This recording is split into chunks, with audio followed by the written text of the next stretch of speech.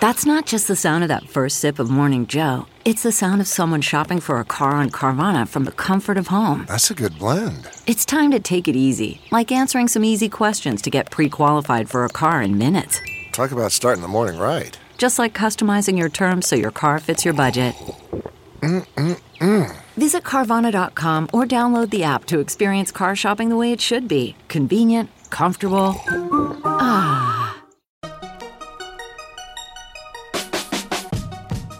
Welcome to the Tech Meme Ride Home for Thursday, May 10th, 2018. Today, the suspected Russian Facebook ads are released. A new Apple credit card is coming. Why Roku is a quiet powerhouse. Robinhood raises a ton of money. And how your digital assistant might be susceptible to subliminal commands. Here's what you missed today in the world of tech.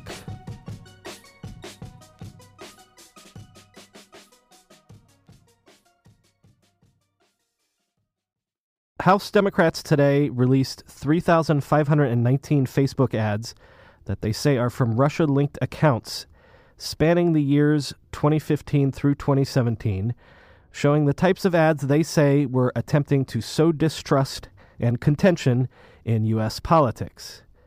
The ads were released today by Democrats on the House Intelligence Committee, and Representative Adam Schiff of California, the ranking member of the committee, released a statement saying, quote, "The only way we can begin to inoculate ourselves against a future attack is to see firsthand the types of messages, themes, and imagery the Russians used to divide us," end quote. There's a website where you can download a sampling of the ads, which I will link to in the show notes. It should be noted that these ads were not entirely one-sided, but were seemingly attempting to stir up passions on any side of a given issue. For instance, there was an ad spreading fake news that a Muslim was involved in a shooting incident in 2016 when that wasn't true. But there was also another ad encouraging Muslims to let their fellow Americans know that they don't support terrorism. There were competing ads encouraging people to protest for and against President Trump shortly after his election, but before his inauguration.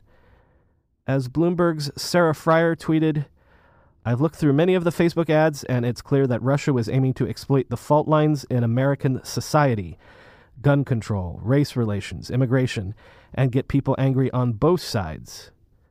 The Wall Street Journal's Byron Tao tweeted, "Some Russia-linked ads are downright weird. At one point, they spent $10 to show an ad to male employees of Facebook who lived within 10 miles of Palo Alto. Do you want to see the top 5 girls who applied for a job at Facebook?" the ad said. It got 19 clicks. A little bit of Apple News potpourri here. Apple announced today that it is canceling plans for a $1 billion data center in Ireland because of delays in the approval process that have stalled the project for 3 years now. The data center, which was supposed to cover 116,000 square meters, was initially scheduled to go online in 2017. But then came the issues around approving the project, which originally stemmed from environmental impact and energy usage concerns, and eventually evolved into individual complaints. The data center was supposed to bring 300 jobs to Western Ireland, and according to the Irish Times, more than 2,000 people marched in support of the data center in November of 2016. Irish Minister for Business, Enterprise and Innovation, Heather Humphreys, said, quote, "The government, together with IDA Ireland, did everything it could to support this investment. Ultimately, in spite of these efforts, Apple has taken a commercial decision not to proceed, making it clear that the delays that beset this project caused them to reconsider their plans," end quote. Apple had applied to build a sister center at the same time in Denmark, and that data center is about to come online shortly. Some news surrounding Apple and apps. 9to5Mac is reporting that over the last few days, Apple seems to have been cracking down on apps that violate its guidelines by sharing location data with third parties without explicit user consent. Apple has been removing the offending apps from the App Store and informing developers that they're in violation. This appears to be yet another move in anticipation of the upcoming European GDPR law going into effect in a matter of weeks. Apple is generally very strict about privacy policies around apps, but it seems that in some cases it feels it might not have been strict enough and is now erring on the side of caution. Also this morning, Bloomberg is reporting that sources have told it that Apple soon plans to let users buy subscriptions to some third-party video services in its TV app starting next year. Obviously, you can subscribe to any number of subscription streaming services inside their own apps, but this would be the first time Apple would allow other services to sell within its TV app, the intention of which is to aggregate all sorts of content into one place so that you don't have to go searching around a dozen different apps just to find what you want to watch. Amazon currently does something similar, allowing you to subscribe to various providers like HBO or Showtime right within its Amazon Prime Video app. As Bloomberg points out, this would be an interesting new way for Apple to further boost its much scrutinized services revenue, as presumably it would take a cut from any subscriptions made from within the TV app. Finally, the Wall Street Journal is reporting that Apple is partnering with Goldman Sachs to launch a new Apple Pay branded credit card.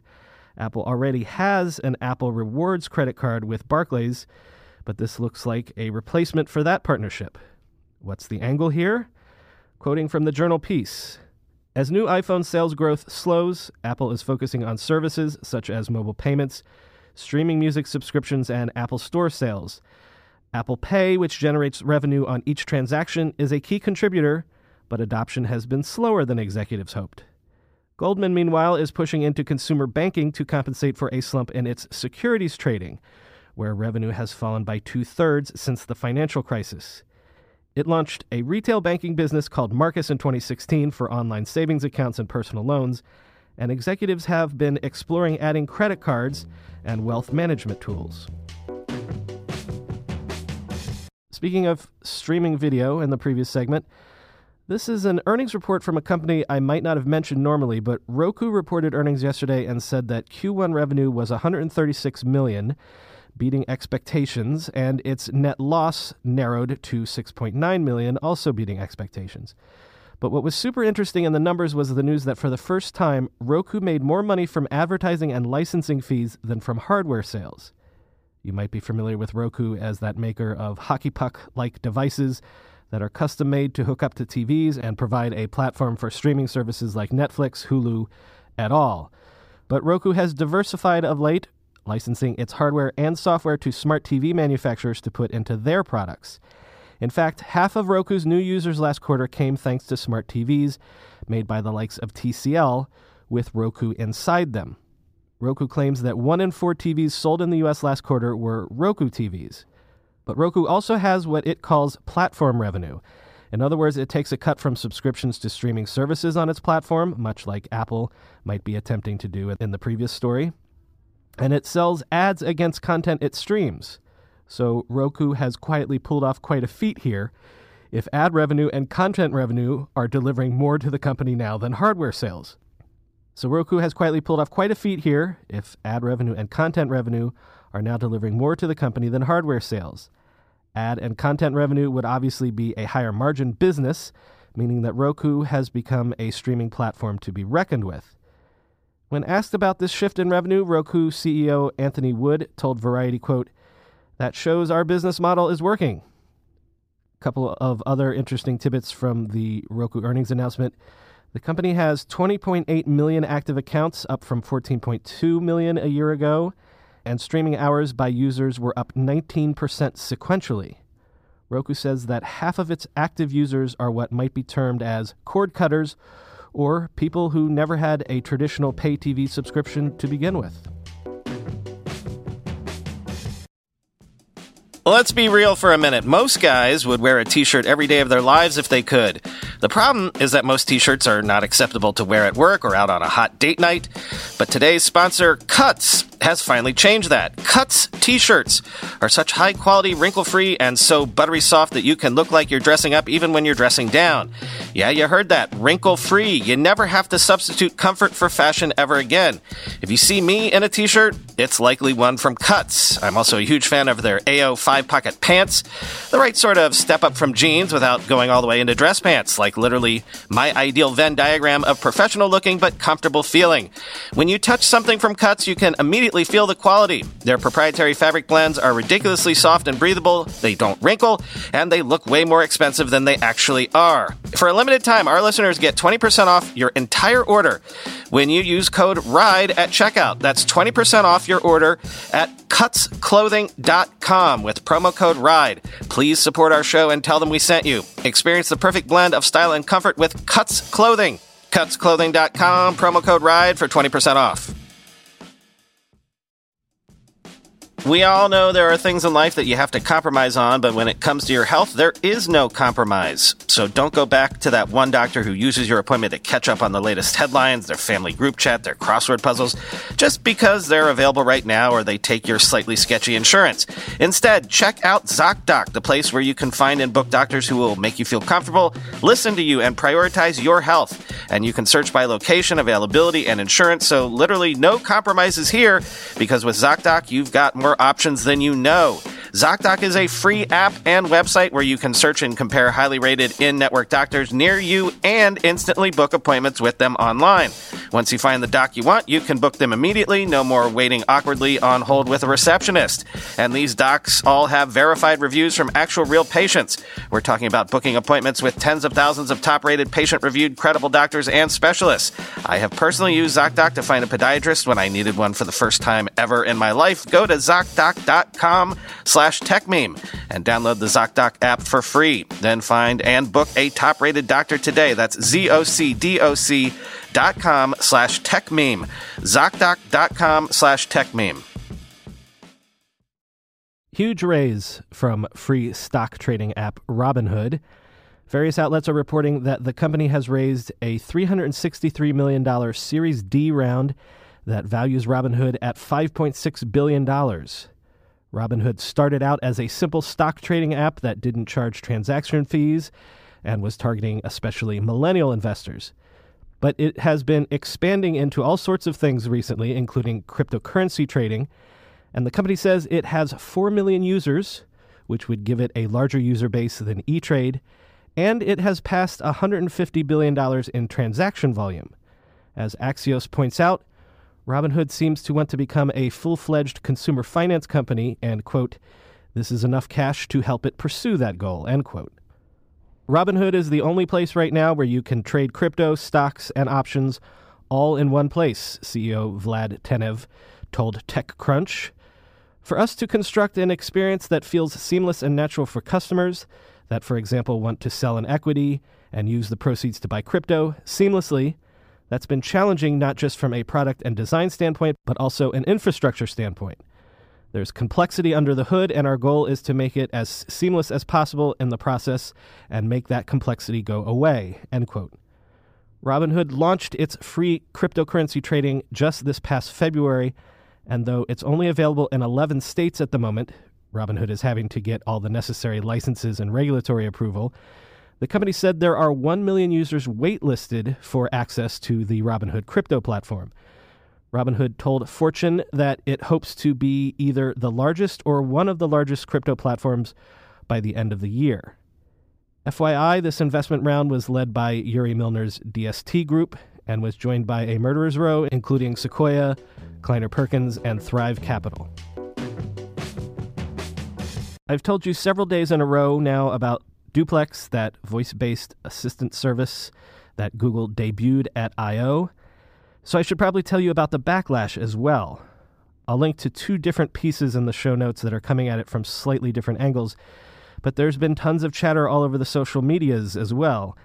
Zeynep Tufekci tweeted, Google Assistant making calls pretending to be human, not only without disclosing that it's a bot, but adding and to deceive the human on the other end, with the room cheering it.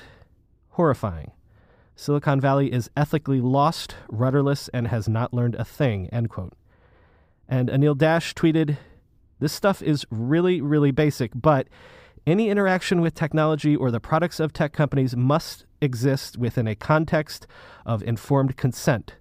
Something like #Google Duplex fails this test by design, and that's an unfixable flaw, end quote.